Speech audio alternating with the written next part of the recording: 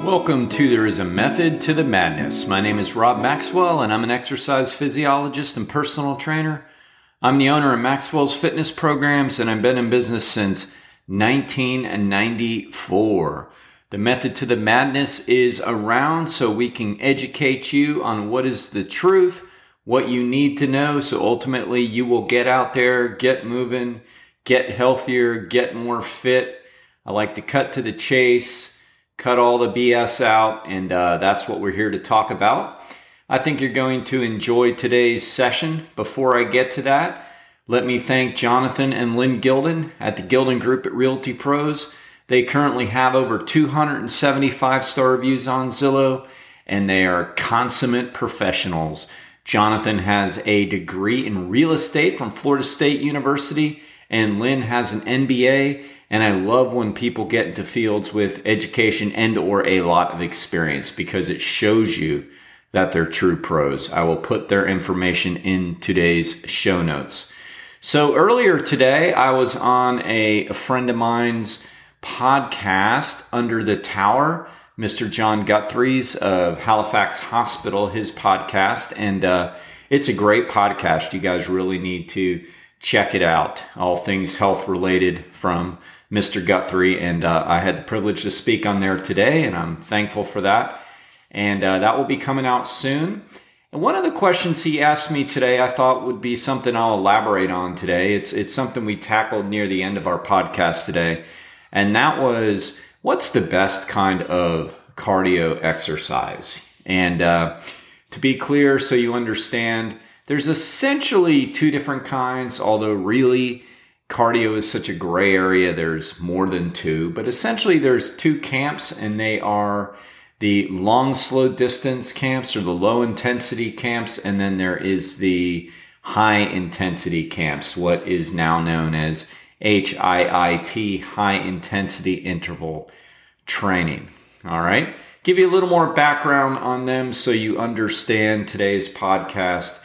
LSD training stands for long, slow distance, and it's typically done under 70% of your maximum heart rate, somewhere in there. I say somewhere in there because there is a lot of vagueness with heart rate training because there are different ways to establish your target heart rate. There's what's called maximum heart rate percentage and then heart rate reserve, where you look at your resting heart rate to calculate the numbers. A lot of your sports watches use different formulas for that. I believe Apple uses heart rate reserve just based on looking at what it programmed for me. I'm not really sure what Garmin uses, but they all use different formulas. So I say somewhere around because it's important to understand that, number one, each watch uses a different formula. Number two, unless you've had a VO2 max test or a stress test, you're not really going to know what your true maximum heart rate is. And most of the time we're using what is called age predicted maximum heart rate, which is 220 minus your age. And that's okay, but literally it's okay, because studies show that it's really only 66% accurate and that many people have a heart rate well below or way well above their age predicted. So it's more important to really understand your body, your fitness, and understand that LSD training or 70% of maximum heart rate or maximum capacity is meant to feel pretty comfortable. It's important to understand that. There's nothing wrong with using tighter standards with that, like really checking your heart rate and figuring all of that out. There's nothing wrong with that. I don't know that it's critical either, as long as you understand that it's meant to be lower intensity. And if you're wearing a smartwatch like most people are these days, you can get a really good idea with just consistent training of if your numbers are pretty accurate or not. So this is based on using basically fat for fuel. So when we do LSD training, long, slow distance training, boy, that was a mouthful and didn't have to be. we're using primarily fat for fuel. All right. And the premise is that the longer you go, the more fat you're using. So not only are you using more fat for fuel because you are more aerobic, the longer you go, the more fat you are using. All right. It is also based on the premise that as long as your heart rate is elevated above a certain percentage, and most people think that percentage is around 60% or so, you're getting a cardiac response, meaning you are getting adaptations to the heart muscle itself. So you are making it more fit. Now, there is an argument to the performance perspective that you would need to get it up over 85, 90% to improve your performance, say, as an endurance athlete. But as far as getting cardiac adaptations or improving your cardiorespiratory system, as long as you are getting it above, say, a baseline of around 60, 65%, you're getting adaptations. And the deal is you simply need to go longer. All right. I'll clean this up a little more for you in a second and show you where the debate is. But first, let me talk a little bit about high intensity interval training. Now, for a long time, let's say maybe in the 80s and 90s, that was pretty much only used by endurance athletes trying to get faster. And it just means interval training. It means going high up in your maximum capacity, maximum heart rate, or VO2, or wattage, whatever you're using, for brief periods of time, anywhere from, say, 30 seconds to 5 minutes, and then recover with low intensity training. That was done by endurance athletes forever.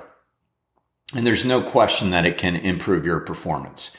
But in the last decade or so, that's become popular among physique athletes as well. That more and more people are gravitating towards it as a means to burn more fat than traditional long, slow distance training, or steady rate training is another name for that. And why that happens is basically out of the premise of EPOC, excess post-oxygen consumption, which is a true thing.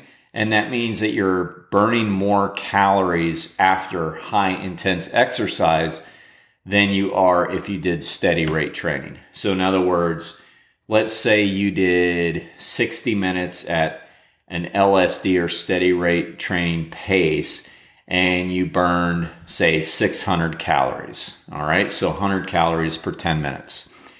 But let's say you did 30 minutes at 90% maximum heart rate on the average, and you burned roughly the same amount. All right, like 630 minutes, which if you're really huffing it, you can do that. All right, that's intense, but it can be done. And I'm just using that as easy numbers.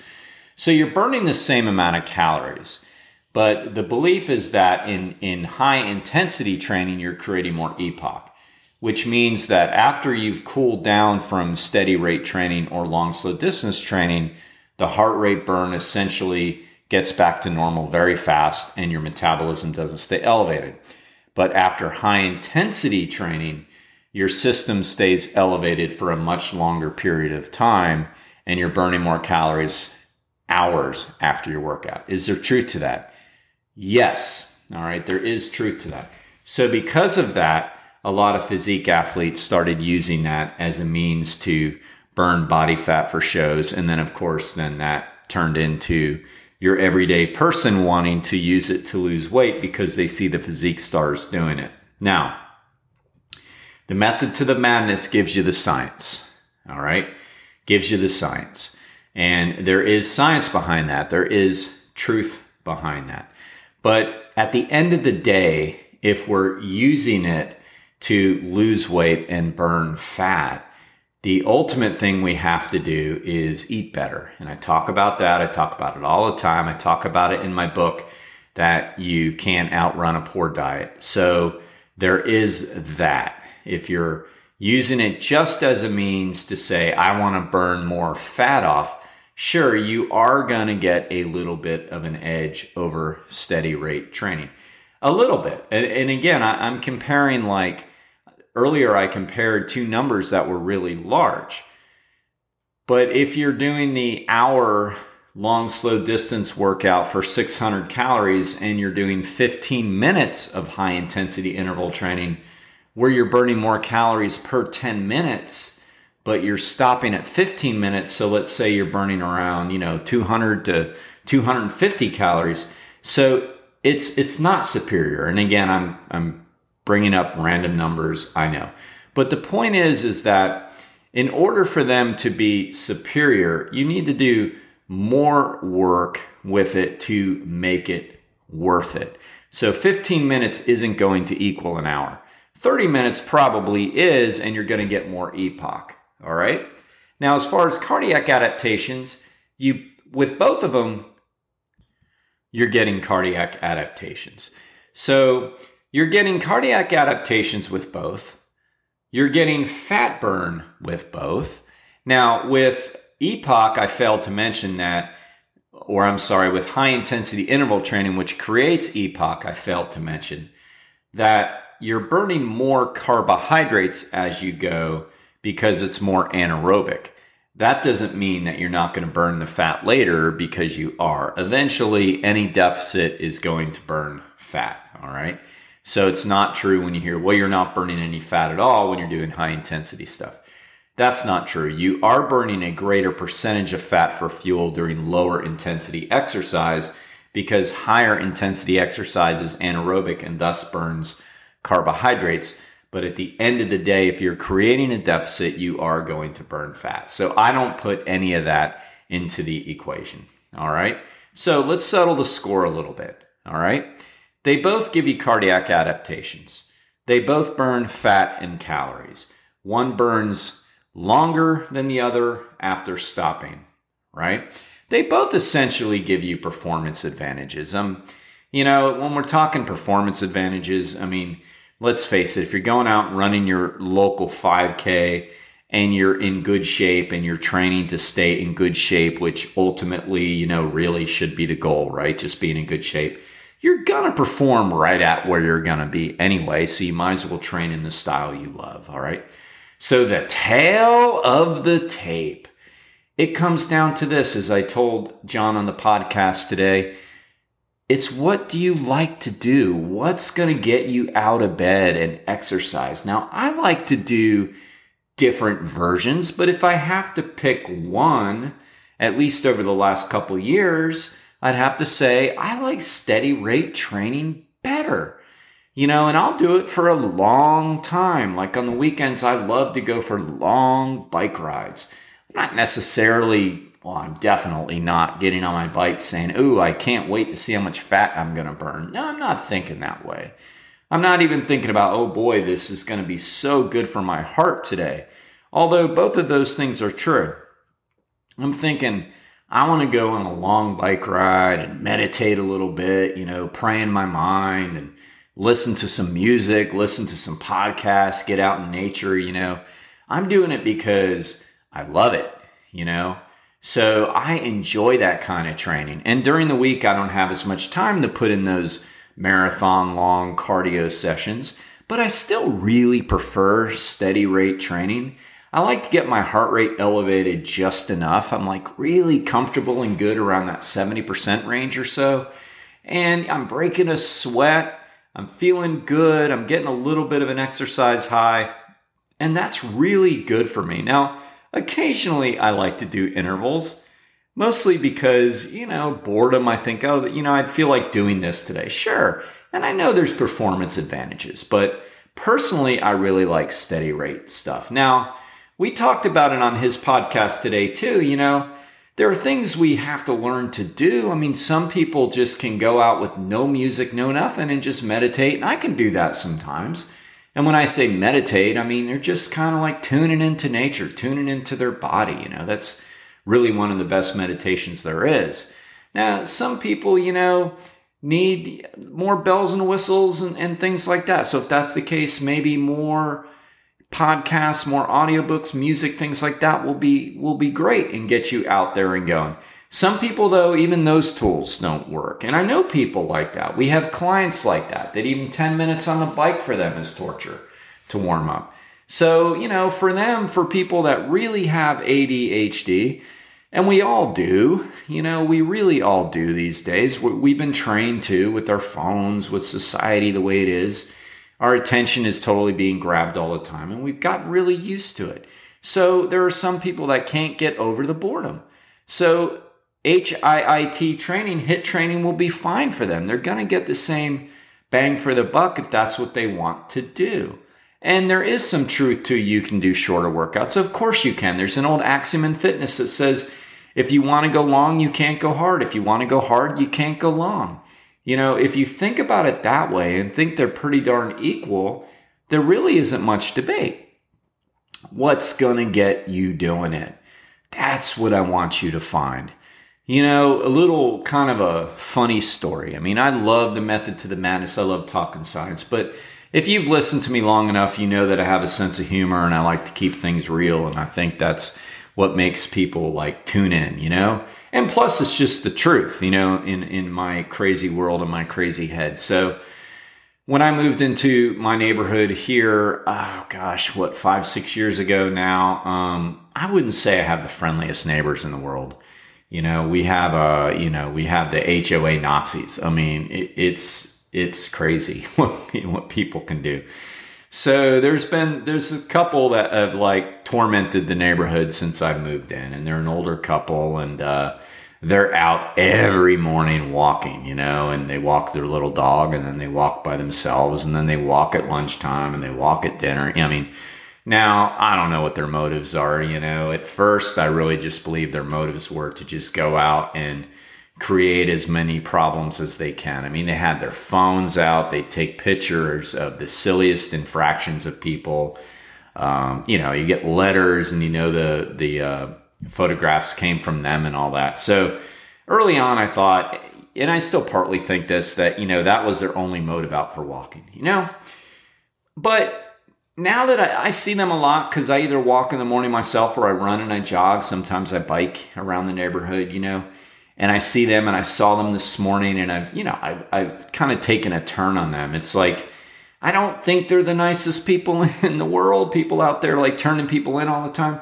But man, I got to tip my hat to them, They are in good shape. They're older, I don't know how old, but they're older. They're senior citizens and they're retired. And they're in good shape. And they walk. They walk probably more than anybody I know. What is their motive? I don't know. Like I said, I used to think it was just to torment the neighborhood. But now I'm just thinking, you know what? These people love to walk. And I think that's awesome. You got to find what you love to do.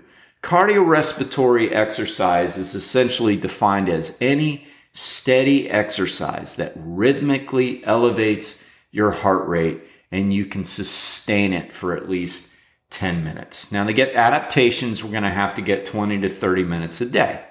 But if we can sustain it for 10 minutes, we're at least going to get an adaptation for that period of time. That's what cardiorespiratory exercise is.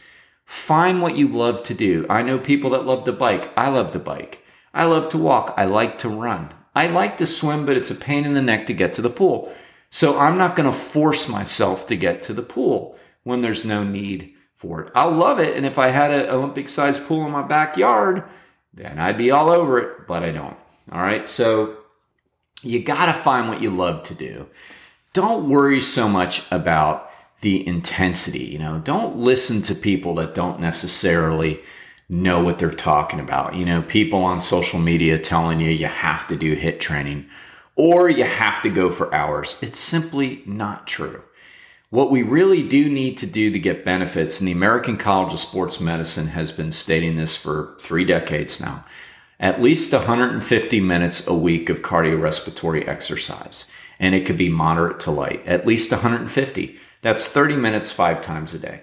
If we're 30 minutes 5 times a week. Now, if you do 30 minutes 5 times a day, that's pretty darn impressive, right? So if we're doing that, we're doing what we need to do. The real key is do it. Get in the consistent habit like my neighbors are. They're out there all the time.